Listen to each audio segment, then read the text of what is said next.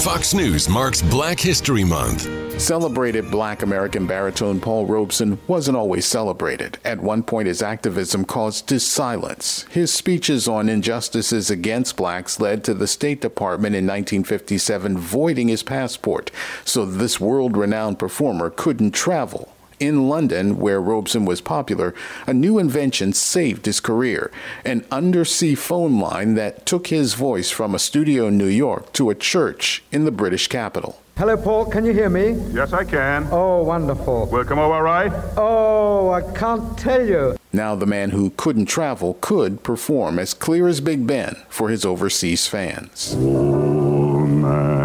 In 1958, the U.S. Supreme Court reinstated Robeson's barred passport, but that London concert, the first ever by transatlantic undersea cable, brought the world a little closer together.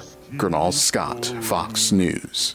Hi, everybody. It's Brian Kilmeade. I want you to join me weekdays at 9 a.m. East as we break down the biggest stories of the day with some of the biggest newsmakers and, of course, what you think. Listen live or get the podcast now at BrianKilmeadShow.com.